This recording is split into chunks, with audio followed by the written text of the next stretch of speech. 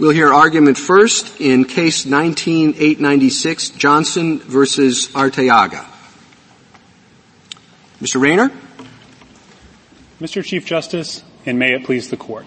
Section 1231A6 states that certain categories of non-citizens, including inadmissible non-citizens like respondent here, quote, may be detained beyond the removal period, end quote. The question presented in this case is whether that language requires that non-citizens detained under Section 1231A6 be afforded a bond hearing before an immigration judge after 6 months of detention, at which the government bears the burden of proving by clear and convincing evidence that the non-citizen is either a flight risk or a danger to the community. That question answers itself. Respondent implicitly recognizes the absence of any textual support for his position on the question presented. He accordingly focuses on an altogether different issue, namely whether he is entitled to outright release under this Court's decision in Zadvidas because his removal is not reasonably foreseeable. That argument would require modifying the judgment below, which afforded respondent a bond hearing, not outright release. Because he did not file a cross petition for a writ of certiorari, that argument is not properly presented here, and this Court should reject it for that reason alone. In any event, the argument is mistaken. Unlike in Zadvidas, the detention here, pending a proceeding, is not indefinite. It has a logical termination point, the conclusion of the proceeding. It therefore does not trigger the Zadvidas rule. This Court should reverse the judgment below. Starting with the text. Here, in order to succeed, respondent has to both rewrite the substantive standard contained in the statute as well as the procedural standard. The statute enumerates 4 substantive bases for detention. Well, as an initial matter, haven't we crossed that bridge in Zadvidas? I don't think so, Mr. Chief Justice. On his Zadvidas argument, it's true. The Court held that there's an implicit limitation in the statute that once removal is not reasonably foreseeable, detention isn't authorized. That argument isn't presented here. If the Court wanted to go down that road, it would have to assess whether detention pending a proceeding is indefinite within the meaning of Zadvidas, and DeMoore answers that question in the negative. But on the argument that responds to the question presented and that was decided below, he wants a bond hearing that affords him release if he's not a flight risk or a danger to the community. And that is a separate substantive standard than was at issue in Zadvidas. My question is, in your objections in your brief, of course, is that the provisions that are at issue here are not in the statute. And your objection is that we shouldn't read them all in. And I just wonder if we've already decided that the statute can be expanded beyond its plain terms in Zadvidas. I don't think so, Mr. Chief Justice. In Jennings, this Court said that Zadvidas was not a license to read in whatever protections you think are warranted under the Constitution. And I think it's important here to distinguish between the 2 different parts of his claim. One is procedural. He wants a bond hearing before an immigration judge, at which we bear the burden of proof by clear and convincing evidence. Those are procedural protections that he's trying to read into the statute. But the other portion of his claim is substantive, and that doesn't involve reading something into the statute. It involves rewriting the statute. So the statute enumerates 4 bases for detention: inadmissibility, deportability on specified grounds, flight risk, or danger. But according to respondent, the first 2 bases for detention stop at 6 months, and only the latter 2 bases continue to apply after 6 months. So there's a serious Clark v. Martinez problem with this approach because he's reading the may be detained language to have different meanings as applies to different categories of non-citizens covered by the statute. So under respondent's interpretation, may be detained means may be detained for up to 6 months to the extent you're detained on inadmissibility or deportability grounds. But to the extent you're detained on flight risk or danger grounds, may be detained means may be detained indefinitely as long as you are accorded certain procedural protections. But I guess, just following up on what the Chief Justice said, we're dealing here with the same statute as we were dealing with in Zadvidas, a different statute from the one which we were dealing with in Jennings. And Zadvidas says may involves some ambiguity. It gives discretion, but not unlimited discretion. I can see how one might argue with that conclusion in Zadvidas, but that's very clearly what we said in that case. So here, same statute, same word. It seems as though, Zedvitas says, there's some ambiguity. The discretion is not entirely unlimited. We get to take into account constitutional considerations because of that ambiguity that Zedvitas found. And that's what Mr. Shah is saying we should do here. And the reason it applies to only one category and not the other category is because the Constitution has nothing to say about the other category. So why isn't that right? Zedvitas is distinct in an important respect in that there the court it drew its interpretation from the logic of the statute. And it said the purpose of this statute is to ensure that the non-citizen is present at the time of removal. And if removal isn't reasonably foreseeable, the purpose is no longer served, so the statutory authority runs out. So there was a connection there between the interpretation that the court adopted and the internal logic of the statute. And that connection is absent here. No one has attempted to draw a connection between the purpose or the function of this statute and the entire procedural framework that the lower court engrafted onto the statute. Well, was Zedvitas really limited to that? I mean, Zedvitas first talks about if removal is not reasonably foreseeable, but then Zedvitas goes on, and there is a sentence in Zedvitas that says even if removal is reasonably foreseeable, the court should consider the risk of the aliens committing further crimes, essentially pointing to a factor that's a very common factor in bail hearings. So Zedvitas seem to think of itself as extending beyond that very sort of core purpose of inquiry that you referred to. That second line that you referenced, Justice Kagan, we agree with it. The statute says that danger is a consideration. And so when it said you should consider danger, the court was just reiterating one of the considerations in the statute. And we definitely don't think that that single line from Zedvitas can be read to nullify the other three considerations in the statute.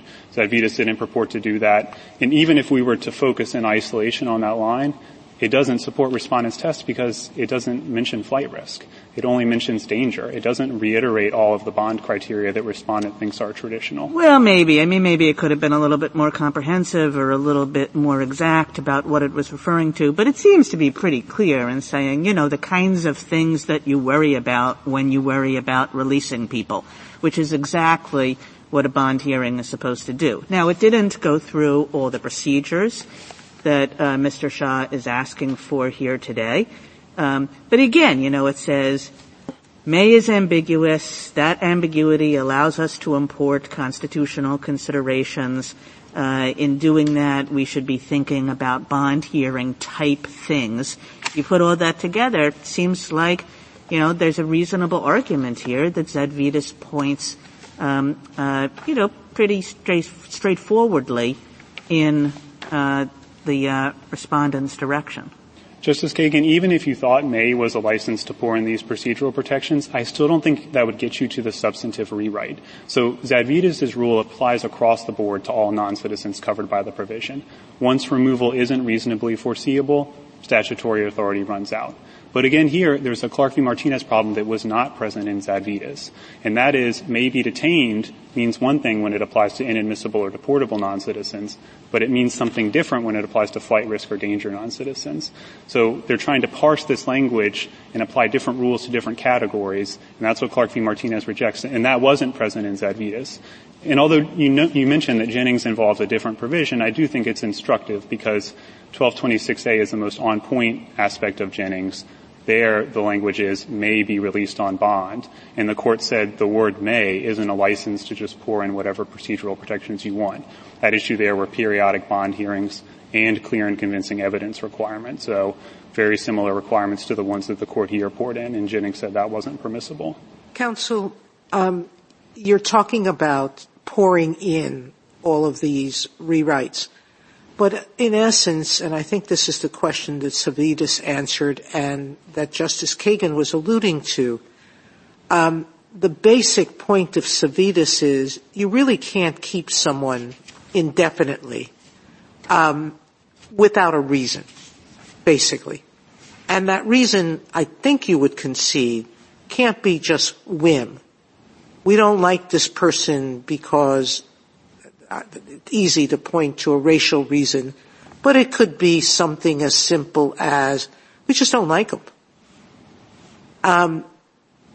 Is it your position that there is no process by which that type of judgment could be challenged? That is not our position, Justice Sotomayor.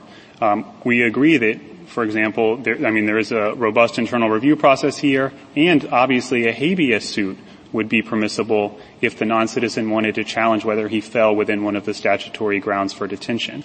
And to the extent you're worried about indefinite detention. So what you're worried about is that you think that the government has no obligation, except internally, to explain to a neutral arbitrator at a certain point why they're keeping an individual? Because most of what procedures at the Servetus hearing that the courts have fashioned, except for the burden of proof, and we could go to that later, are pretty sensical. Government, come in and tell us why you're keeping this person. This is it's discretionary, but there can't be arbitrary and capricious. Explain it. And that to me seems like a fairly simple process, not one that we're rewriting, but which is in the nature of the question presented, which is, can you keep them indefinitely?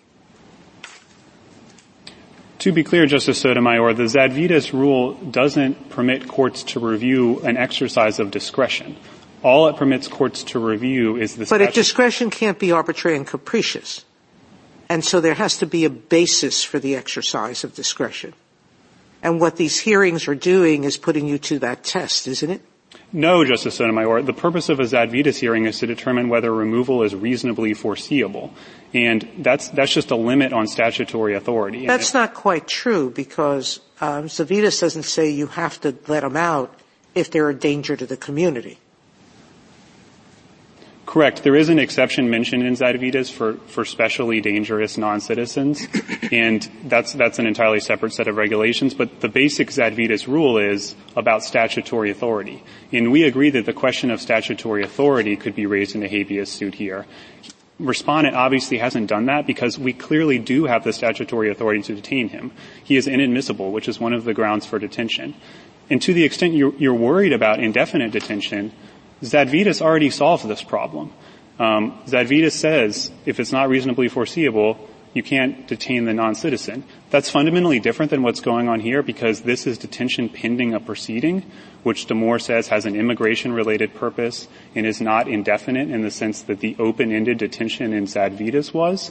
But what if it still doesn't have a reasonably foreseeable conclusion? I mean, to pick up on one theme of Justice Sotomayor's question, what if the withholding of removal proceedings continue to drag on and on and on? Or, in Zadvitas, there was no country willing to take him, but he was removable. Are you arguing that the Zadvitas right is particular only to that situation, or would you concede that there's some point at which when someone is held in removal proceedings and has, sought withholding of removal, that at some point a Zadvitas type determination must be made?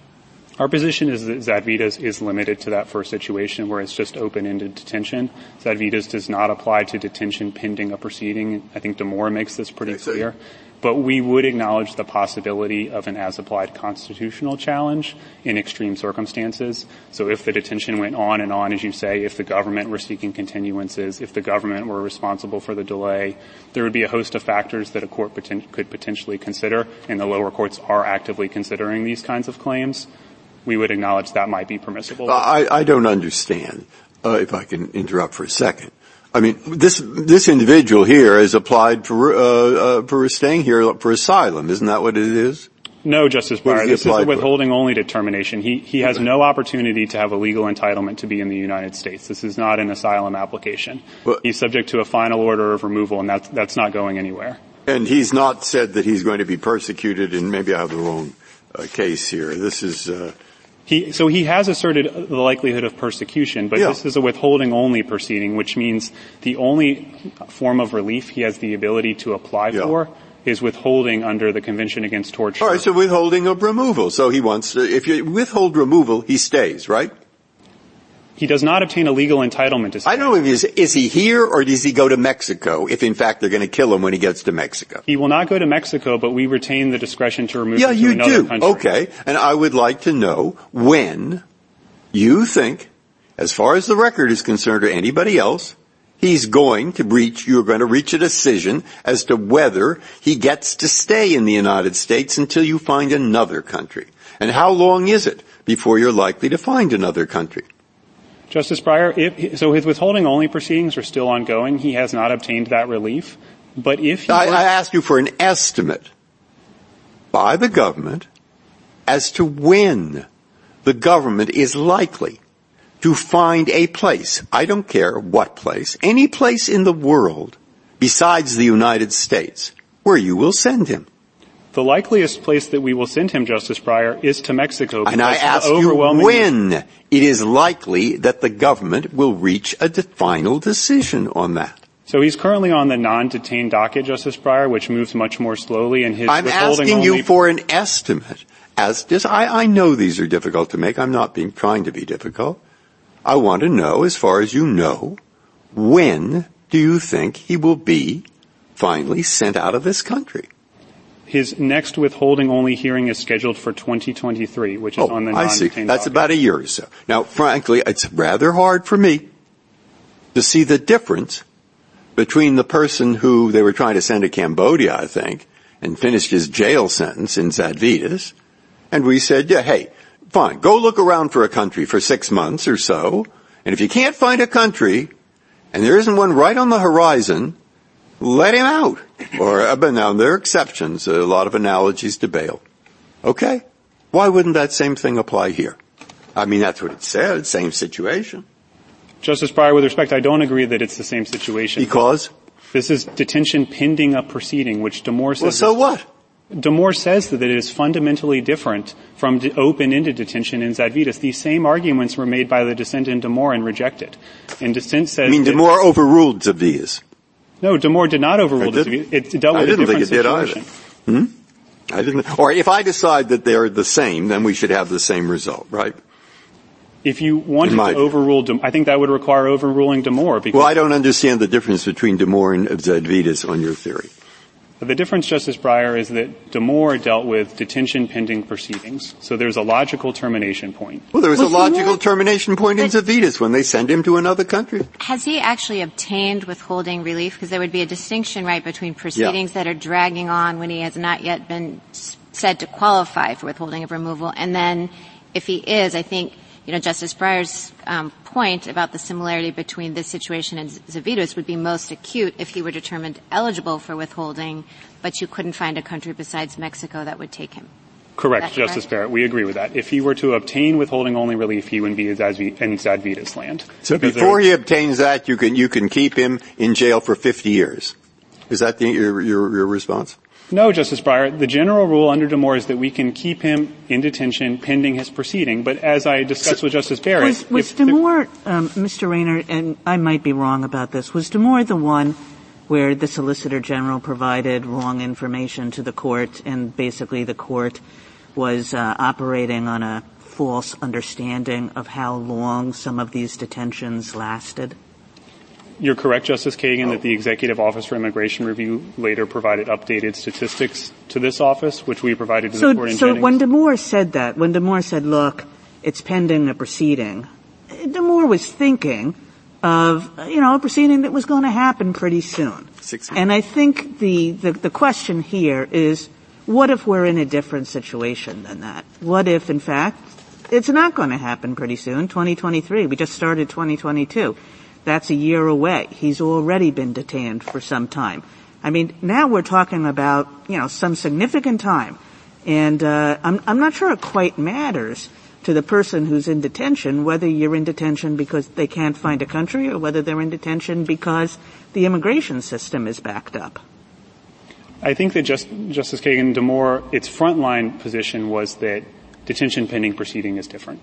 And then it adverted to the statistics which were later modified, although not in significant respects. Here, even if you wanted to focus on the empirical aspect of this, the data that respondent has submitted just suggests there's not a big problem here.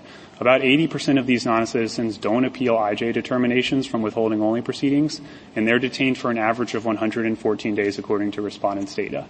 And then even if you look at the entire category of non-citizens, some who appeal, some who do not, still the average length of detention is 157 days. And both of those numbers are well below the 6 months that Zadvydas found presumptively reasonable. Well, so we don't. Thank you. No, I get, thank you. That's very helpful. And I think that's what DeMoore thought, that all these people are released within 6 months anyway. Those are the figures the SG gave us. So that's not a problem. But here you're telling me that maybe this person is going to be 2023 before he gets a hearing. That's much more than 6 months. Let me ask you a different question.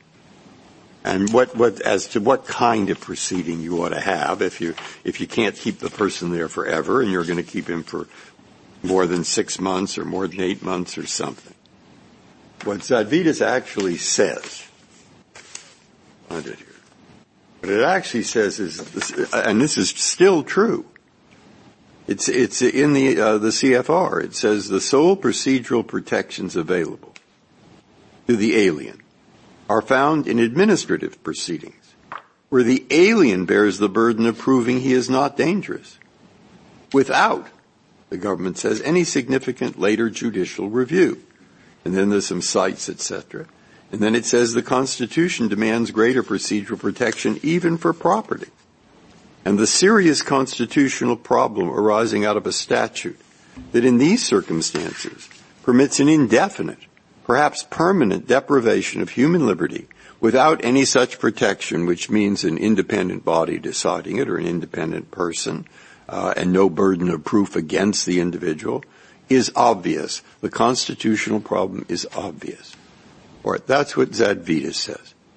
So what I don't see is how can the government, given that language in Zadvydas, continue to say, oh yes, whether it's the Zadvydas type case or anything else under A6, continue to say, oh, we will give you a hearing. Oh, well, not quite a hearing. Well, you have the burden of proof, and well, there is no judicial review.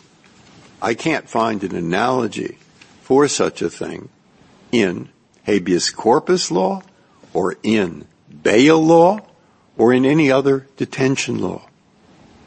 I'm not wedded to what it sounds as if I am, but I'm saying this because I want to hear what you say. Justice Breyer, you're correct that 241.4, which is the post-order custody review regulations, as well as 241.13, which are the Zadvydas regulations, both provide purely for an administrative review process. But that doesn't mean that the non-citizen couldn't seek habeas review of statutory authority. So if the non-citizen thinks, for example, that removal is not reasonably foreseeable, that is a statutory limit on our authority, and he can file a habeas suit for that, just like he did in Zadvydas. Similarly here, if he thinks he's not within one of the 4 grounds of detention, he can file a habeas suit. He's not going to do that because he is within the 4 grounds of detention. There's no dispute. He is inadmissible. Congress has authorized his detention. So I think this goes back to what I was saying earlier to Justice Kagan, which is that a critical piece here is that more process doesn't do him any good. He has to rewrite the substance of the statute in order to get relief. He has to delete the first 2 grounds for detention. And that's what he can't do. In both DeMoore and Reno v. Flores, this court says that detention pending proceedings is permissible so long as it has a rational relationship to a legitimate government purpose. All right. I'll talk just once last time. I'm not worried about why do you say delete the ground. What Zadvydas seemed to say was, fine, you have good grounds for holding him in government. Hold him. You're thinking of sending him out of the country. Well, see if you can do it, and do it if you can. But while you're deciding that, don't keep him forever in jail without a bail hearing. I mean, maybe it's 6 months, maybe it's 5 months, maybe it's 7 months, or maybe it depends upon how likely it is that you will reach a final decision soon. Now, as I read Zadvydas, that's all it says. And I don't see why that wouldn't apply to all the grounds under A6, since A6 has language that's open to that. It uses the word may, not the word shall, as is true of Rodriguez and et cetera? That's really the basic question in my mind. Justice Breyer, Zadvitas does not entitle a non-citizen to a bail hearing about flight risk and danger to the community. The only thing Zadvitas entitles a non-citizen to is a hearing about whether removal is reasonably foreseeable.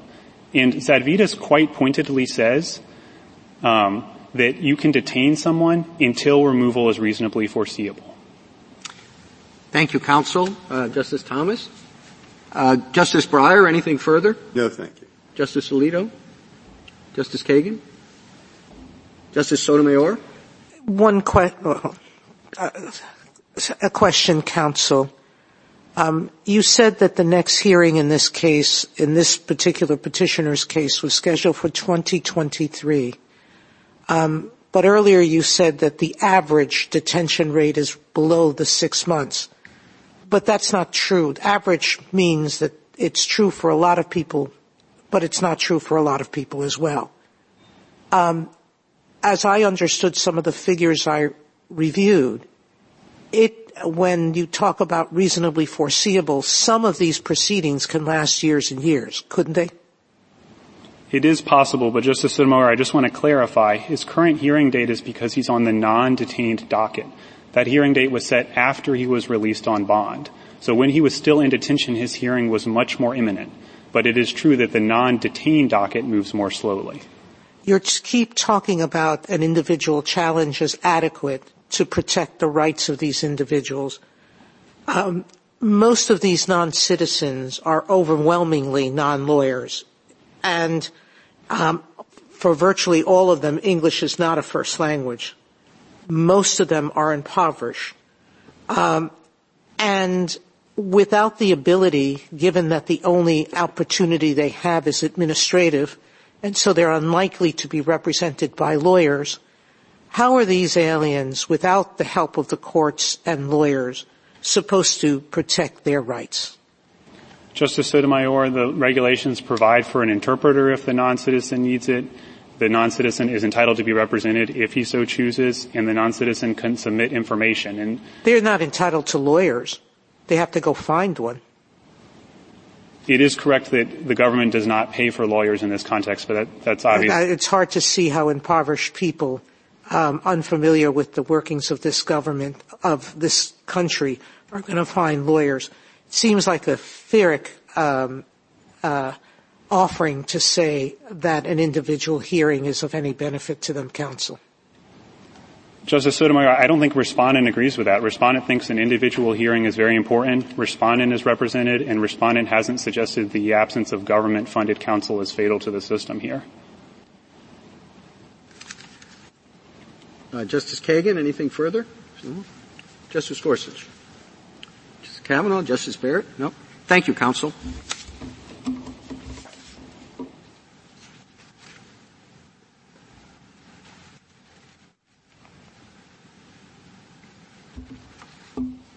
Mr. Shah?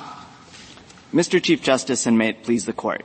Zadvitas interpreted the exact same statutory provision at issue here to require release subject to conditions of supervision, not outright release, when, after 6 months of detention, there is no significant likelihood of removal in the reasonably foreseeable future. That is exactly the position my client was in. DHS determined that Mr. Arteaga-Martinez had demonstrated a reasonable fear of torture if removed to his home country, a threshold standard that only 13% of applicants satisfy. That determination entitled him to immigration court adjudication of his claim for relief, which often takes a year, or as in this case, much longer, during which time he cannot be removed. After 6 months of detention, without any independent review, he had not yet even received a hearing on his withholding claim, let alone a decision or subsequent appeals, at the end of which he might not be removed at all.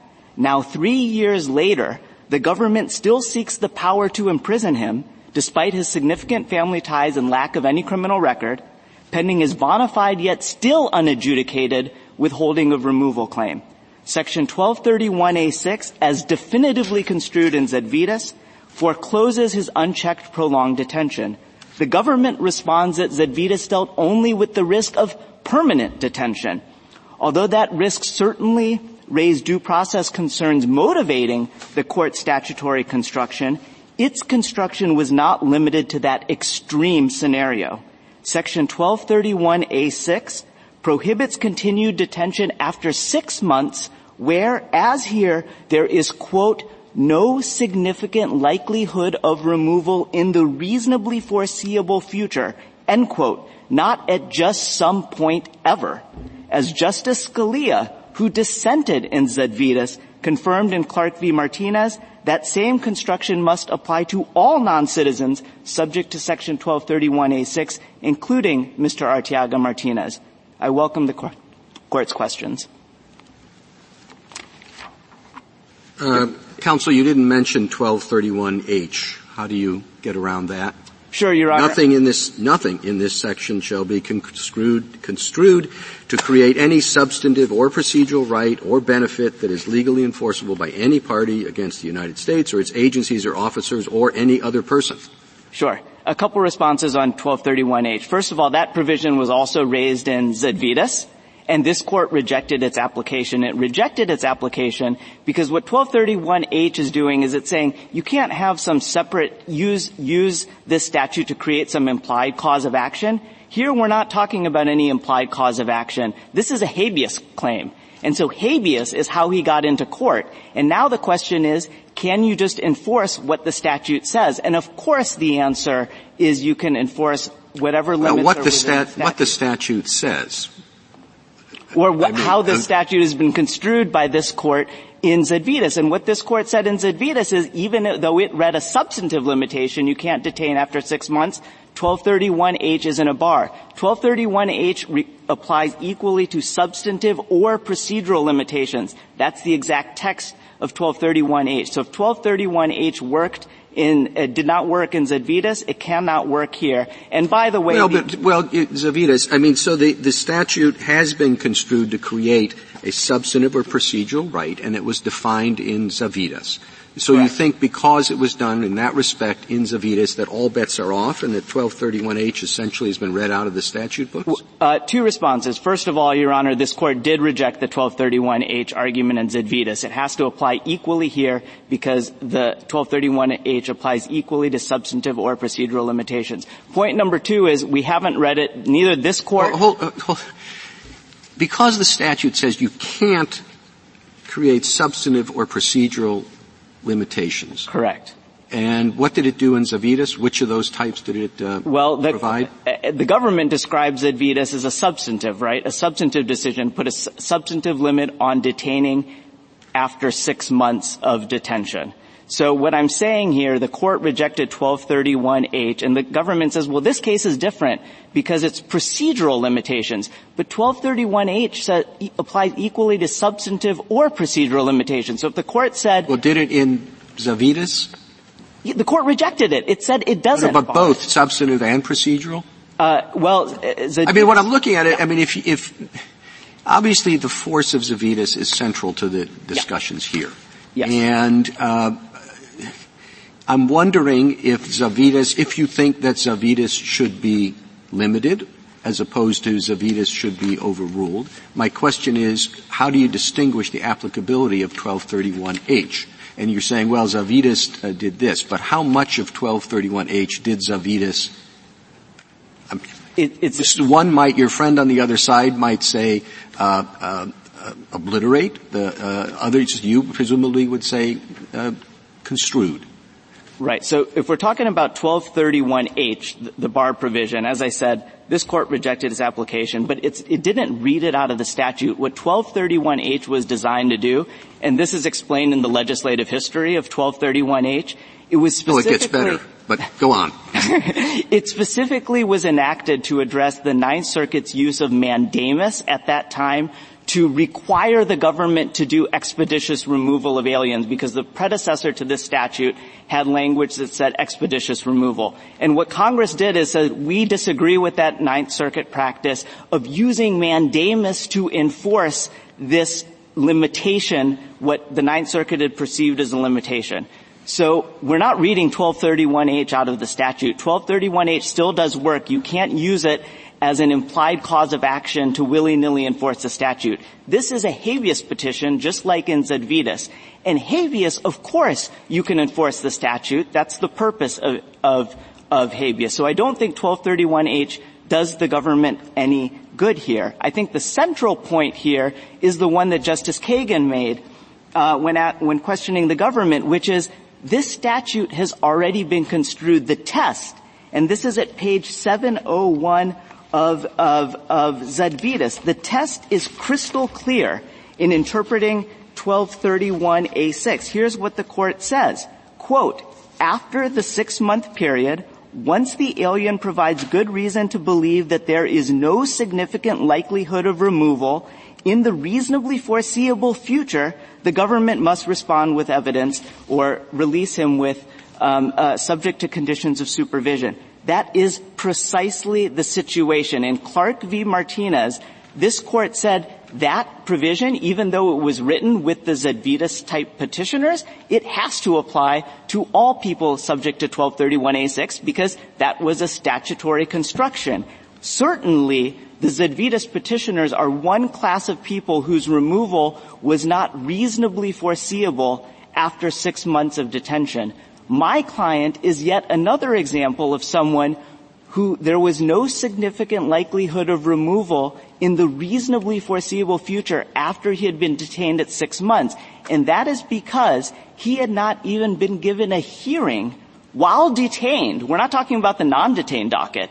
We're talking about detained. He had been detained for 6 months. The government had not given him a hearing on his withholding claim. There is no chance he could have been removed in the reasonably foreseeable future because you can't remove him until he has a hearing, has an IJ decision, has his BIA appeal. We are talking months, if not years, until that happens. Mr. Shah, this argument that you make, and it's the first argument you make in your brief, that there's no reasonable likelihood, no reasonable foreseeability of removal. Was that the way this case was presented below? Has any other court had an opportunity to deal with the claim as you're making it now? Your Honor, it wasn't pitched in this way below, and that's because of the procedural posture of this case. How this case came up to the Third Circuit, it came up on an unopposed motion filed by my client for summary affirmance after he had already been released. The government didn't oppose it because of binding Third Circuit precedent. So what happened here, he's already been released on bond. He files an unopposed motion for summary affirmance. The government consents. He has then continued to be on release, so there wasn't any occasion to kind of air out any of these arguments, actually, because it was an unopposed motion of summary affirmance. So the answer to your question is no. It wasn't fleshed out below, but none of this was. Yeah. So for whatever reason, if it wasn't fleshed out below, and it sounds awfully factual the way you're making it, and not the kind of thing we usually do to decide a pretty fact-bound question that's never really been addressed by anybody else. What does that suggest? So I guess two responses. First, let me just address the predicate of the question that it's fact-bound. Your Honor, I don't think it's really all that fact-bound because the question is, again, the test is significant likelihood of removal in the reasonably foreseeable future. Nobody, not even the government, can get up here with a straight face and tell you after 6 months that his removal would happen in the reasonably foreseeable future. However you want to define reasonably foreseeable future. He hadn't been given a hearing, let alone an IJ decision, let alone a BIA appeal. We know from Zedvitas, this Court's opinion said it's presumptively unconstitutional after 6 months. We know that at the 6-month point, we are talking months, if not years, before he could be removed. So it's not really factual at all because if reasonably foreseeable means anything, it has to mean at least within a year. And the government cannot say, Justice Breyer asked him, even on the detained docket, and we have statistics from through 2015, If you talk to any immigration lawyer, those numbers have skyrocketed since then. The government has that data. It hasn't disclosed it. We can ask them again. How long does it take? Well, can I ask you a question about that, Mr. Shaw? Because when I asked Mr. Rayner about proceedings that would drag on like this, he said, well, the government doesn't rule out, in fact, accepts the possibility of as-applied constitutional challenges to extended detentions of the sort that you're identifying. So could you have brought that kind of challenge, and do you think it would have succeeded? And if so, why didn't you? Well, Your Honor, we are here on an as-applied challenge. This challenge was brought after 6 months of detention. It's an as-applied challenge to his continuing detention. Now, it can't be the case, Your Honor. The test is, at the 6-month mark, is there a significant likelihood of removal in the reasonably foreseeable future? Again, no one could argue that there was a reasonably foreseeable prospect of removal in the reasonably foreseeable future. That was his as-applied challenge, and it should be granted. There isn't any magical... That's not a constitutional No, thing. it's the statutory provision that was, that's a statutory test that this court used constitutional avoidance in light of due process concerns to interpret 1231A6. But I guess unless I misunderstood what Mr. Rayner was saying, I thought I understood him to be saying that there could be an as-applied constitutional challenge, that at some point it would violate your client's constitutional rights. Sure. If the government could keep him locked up for years and you denied the statutory claim, perhaps after some indefinite time that the government believes has to be close to permanent detention, perhaps he could bring an as-applied due process challenge that he's been locked up years. But you shouldn't have to wait until you're locked up for years. Under Zedvitas, the 6-month mark is when you can bring the claim, and if there's no significant likelihood that you're going to be removed in the reasonably foreseeable future. How are you defining reasonably foreseeable future, and on what are you basing that? Sure. So I think the best place to look is Zedvitas itself. And what Zedvitas says is, well, is 90 days when it's presumptively unconstitutional? Is it 6 months? And Zedvitas takes the longer limit, right? At page 701 it says, we're going to presume that 6 months is when it's presumptively unconstitutional, but we're not going to hold that the government to that rigid line, because we realize that sometimes removal is in the works. So we're going to ask, after the 6-month period, is there a significant likelihood he'll be removed in the reasonably foreseeable future? And then the next sentence says that period shrinks as the detention grows longer. So I think the one thing, Justice Kavanaugh, that we can safely say... In terms of the lower courts, if we are fleshing out reasonably foreseeable future, I think there could be chaos unless we say something more specific.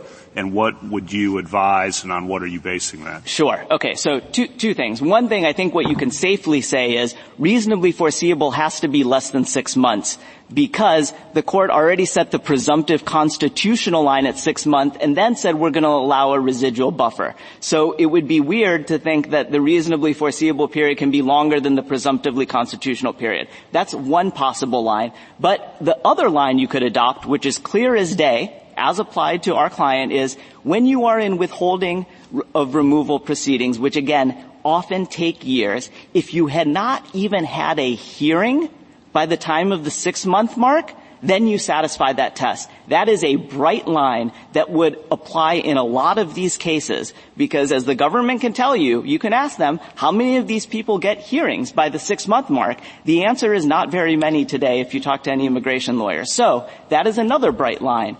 If they haven't even had a hearing on their withholding of removal claim, let alone an IJ decision, let alone appeals, they're not going to be released in the reasonably foreseeable future. One of the government's arguments is that these procedural requirements that you are reading into the statute would violate Vermont Yankee, and you didn't respond to that. Do you have a response to it? Your Honor, so I guess two things. One is, now we're not talking about the antecedent argument. I think we're talking about the bond hearing argument. Our bond hearing argument, Your Honor, just flows from the other part of the Zedvitas decision. Not putting aside all other kind of reading in implicit limitations and all of that, if you just look at Zedvitas at page 700, what it says is this, and we've now been arguing mostly about the holding that says if there's no significant likelihood of removal in the reasonably foreseeable future, which, again, I don't think there's any argument that we're not in that box. But if we're not in that box, then the question is, even if removal is reasonably foreseeable then what happens? Well, I'm not sure I really understand your answer. We took this to decide about bond hearings and about the clear and convincing evidence standard. Are those requirements consistent with Vermont Yankee? So, Your Honor, I guess my response is, here's what the court said.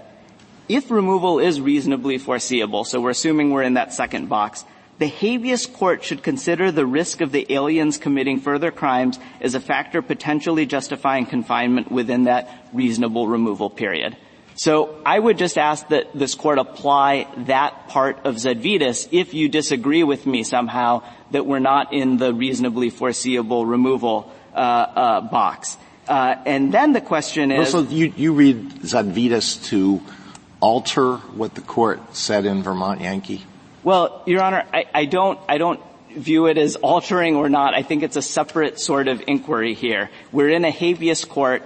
The habeas court has to, and the court specifically talks about the court making this inquiry, looking at, in order to justify continued detention, those factors. So I'm not sure how I think you just apply in a case that's directly on point, you apply those circumstances. I guess that would be my response. And Justice Kagan, I never finished my response to your question because I was fighting the predicate that there had to be factual development, but you asked me, okay, look, if you decide this is too messy to decide, well, the right thing to do is not, as the government suggests on page 12 of their reply, just to remand this issue to the Third Circuit to decide, but I think you would have to dig the case, because it doesn't make sense to decide the logically downstream issue of bond hearings and all the procedural requirements that might go into that without deciding the logically antecedent question is, do they satisfy the main test of Zedvitas? There is no significant likelihood of removal in the reasonably foreseeable future for a client, for someone like my client. You have to decide that first before deciding the downstream question about bond hearings. So to answer your question directly, I think if the court is not inclined to decide that logically antecedent and, to me, slam dunk inquiry, if the court isn't inclined to decide that, then I think it should dig both this case and the Aleman-Gonzalez case, because in neither case was this threshold issue litigated because of the unique posture of how those cases came to this court. Well, Mr. Shah, if we do decide the downstream issue before the upstream, it would hardly be the first time, and it's not necessarily an inappropriate use of our certiorari jurisdiction to resolve downstream disagreements or other reasons for cert while not addressing upstream ones. We do that, I don't want to say all the time, but no one is shocked when it happens. I think, Your Honor, there's a couple especially good reasons not to do that here.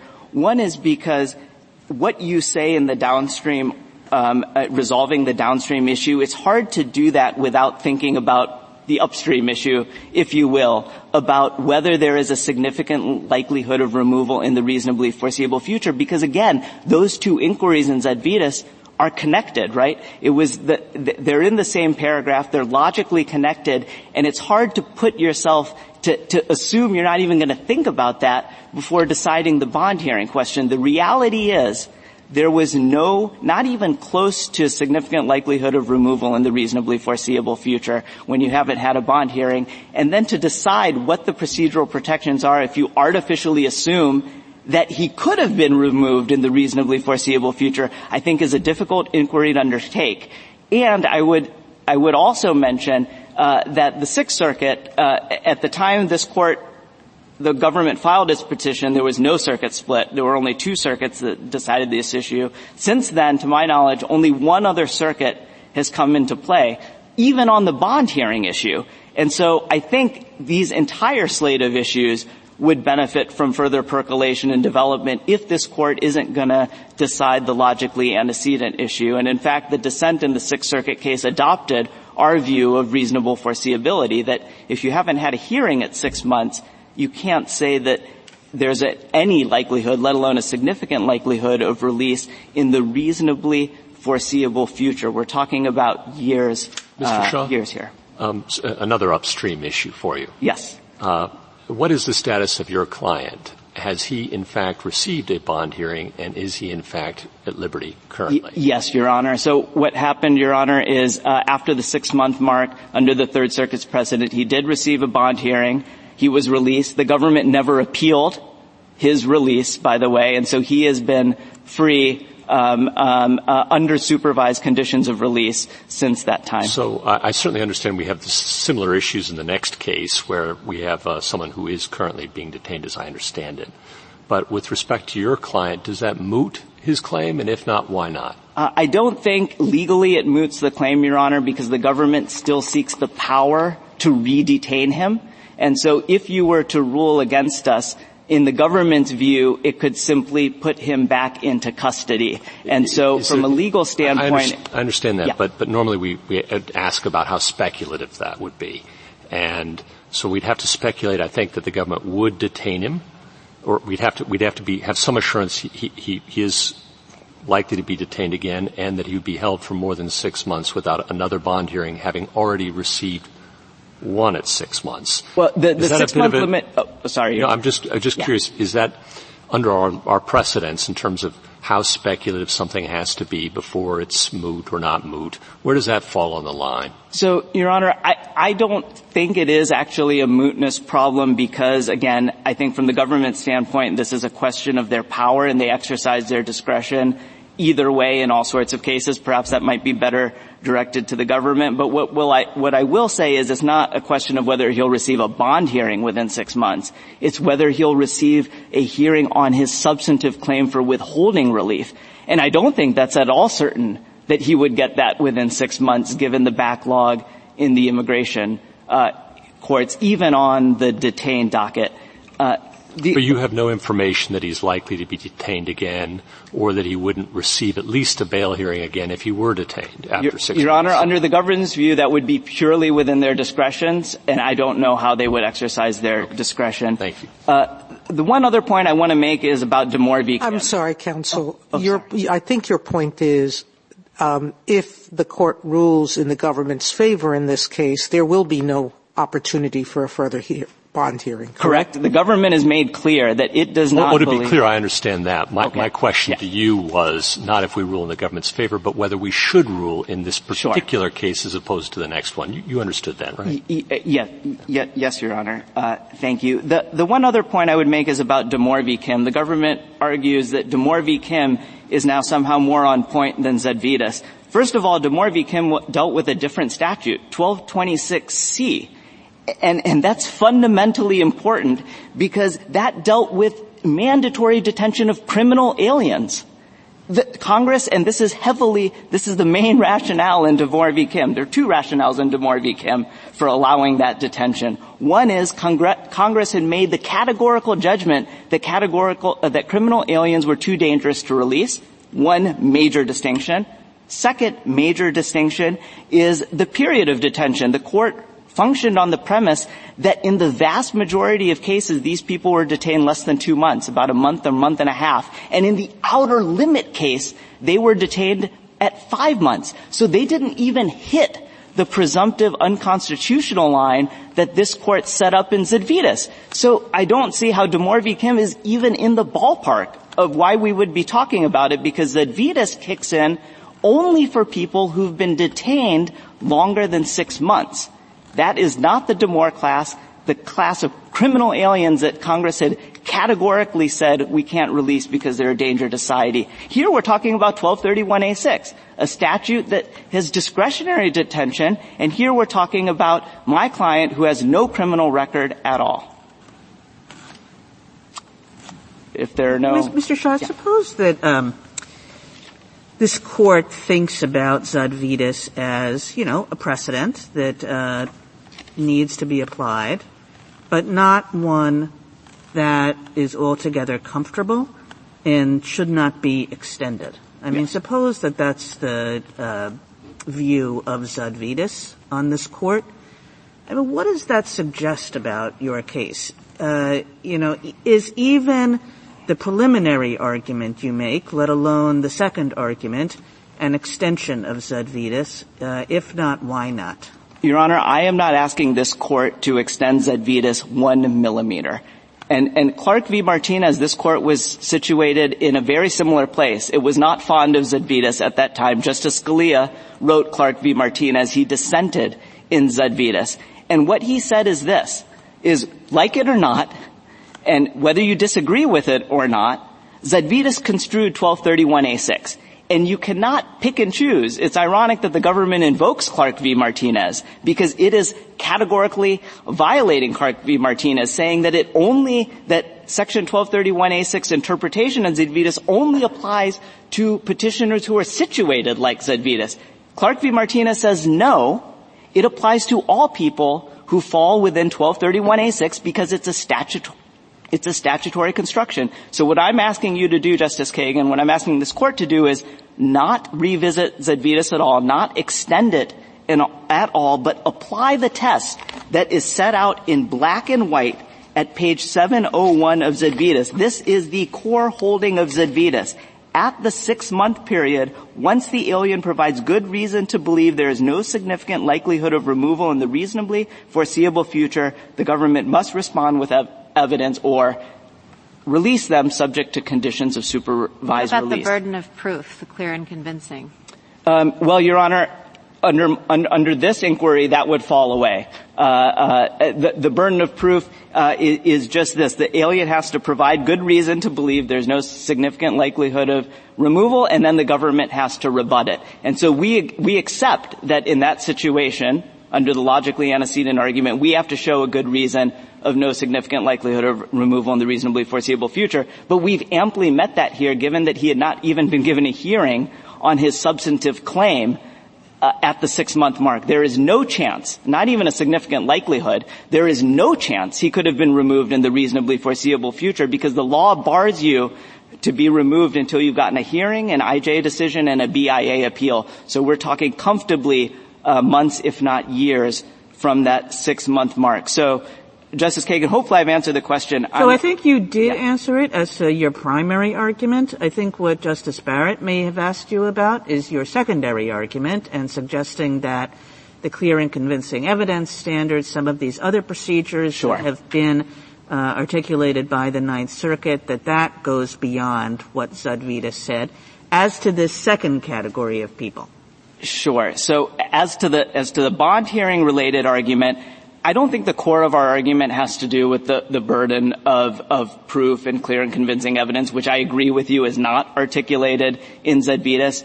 Quite frankly, Your Honor, I don't think this court has to reach that issue because the government has never argued that the bond hearing in our case turned on whether it had a clear and convincing burden of proof. The government didn't even submit a brief in opposition to the bond hearing. It didn't even appeal our client's release on a bond. Clear and convincing had nothing to do with it. He had no criminal record, and again, the government didn't contest it in writing or on appeal. So I don't think you would have to set forth a clear and convincing. And as we know, in the vast majority of statutes which don't set forth a burden a burden of proof, courts figure it out. And so I don't think the court has to reach that. I think the core part of the second argument, the bond hearing requirement, is the requirement of a neutral adjudicator in that adversarial hearing. That's the core part of that. And Zedvitas does speak directly to that at page 700 when it says even if you assume removal were reasonably foreseeable, unlike in this case, but even if you were to assume removal were reasonably foreseeable, then the court should consider the risk of aliens committing further crimes as a factor potentially justifying continued confinement. And so that's the part of Zedvitas that I think you would be applying if you were in the logically downstream argument of bond hearings. Thank you, counsel. Justice Thomas? Mr. Shaw, would you prevail had Zedvitas not been decided?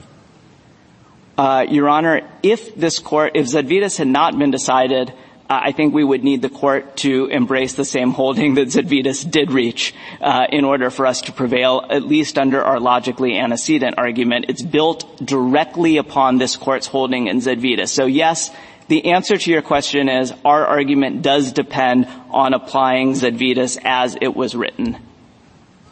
So you would have to make the Zedvitas arguments under the statute, but for our precedent? Yes, Your Honor. If this court were to overrule Zedvitas, we lose. But, of course, the government has not asked this court to overrule Zedvitas. It has asked this court to apply it just as we do. Thank you. Justice Breyer, anything further? No. Justice Alito? Justice Sotomayor? No. Justice Kagan? Justice Gorsuch? Justice Barrett? No. Thank you, counsel. Thank you, Your Honors. Rebuttal, Mr. Rayner? Thank you, Mr. Chief Justice. I'd like to begin just by focusing on the two different arguments in this case. The argument on which we sought certiorari and which the lower court ruled on was the argument that after 6 months of detention, a non-citizen is entitled to a bond hearing at which he can prove that he's not a flight, or at which the government has to prove that he's not a flight risk, or he is a flight risk or a danger to the community. Now, Respondent has virtually abandoned his defense of the Court of Appeals decision on that point. His entire presentation ignored that argument and focused on a new argument that they interjected at the merits stage in this court, that under a straightforward application of Zedvitas, removal is not reasonably foreseeable. That argument is procedurally barred. They didn't file a cross petition, and it would derail this court's consideration of the QP. It is a narrower argument. It is specific to non-citizens and withholding only proceedings, and it would not allow this court to decide the broader question that it granted cert on and that we sought cert on about the Third Circuit's ruling that all non-citizens covered by Section 1231 are entitled to a bond hearing. Setting aside the fact that it is procedurally barred, it's also incorrect on the merits.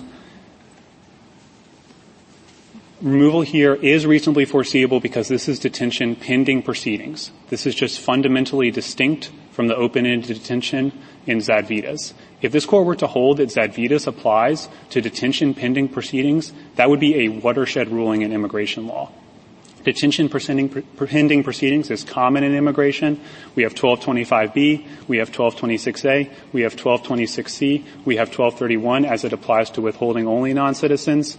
And if the court were to import Zedvitas to that realm, it would upset all of these statutory frameworks. Respondent has suggested that if the court is not willing to decide his new argument, it should dig the case. With respect, that's a preposterous argument. The government sought cert on a question. This court granted cert on the question. Respondent should not be able to come in and derail the consideration of that question with an altogether new argument. Lastly, I just want to speak briefly about Damore. Respondent suggested that Damore is not on point because it dealt with criminal non-citizens, and Congress had before it findings about criminal non-citizens. But here, I think it's important to remember that Congress also had good reasons for treating this category of non-citizens differently. Just as in Damore, Congress had good reasons for treating those non-citizens differently. In Guzman-Chavez at page 2290, the court says precisely this. It says, look, 1231 applies only to non-citizens with final orders of removal. Categorically, they have a heightened flight risk because they lack any meaningful opportunity to obtain the legal entitlement to be in the United States. And that is especially true with respect to the narrower class of non-citizens at issue here, which are those in withholding only proceedings with reinstated removal orders. For people like Respondent, they were already removed. They were already subject to a removal order. They illegally re-entered the United States. That is a statutory condition for reinstatement. You only get reinstatement if you illegally re-enter the United States. And then once back in the United States, they were apprehended again and ordered removed again. We know, by definition, those non-citizens pose a greater risk of flight based on their past conduct. Can I ask one question? Yes. You said the reasonably foreseeable standard doesn't work in this detention pending proceedings context, would be watershed and upend immigration system. Can you explain that, spell that out a little bit? Yes, Justice Kavanaugh. So as we discussed, in Damore, court says detention pending proceedings is just a different beast than open-ended detention. In detention pending proceedings is very common in the immigration system. There's a host of different provisions that allow for it, and this court addressed several of them in Jennings. 1225B allows for detention pending proceedings for a certain category of non-citizens. 1226 allows for detention pending proceedings. 1231 is a mixed bag For Zadvitas category non-citizens, they don't have any pending proceedings. But for people like respondent who are in withholding only proceedings, that is detention pending a proceeding. So in Jennings, it's a good example of this. The court didn't talk about Zadvitas. The court didn't suggest that Zadvitas was a limitation. The court didn't even reach the constitutional concerns in Jennings. It just stuck with the text, and it stopped with the text being unambiguous. And we submit that the court should do the same thing here.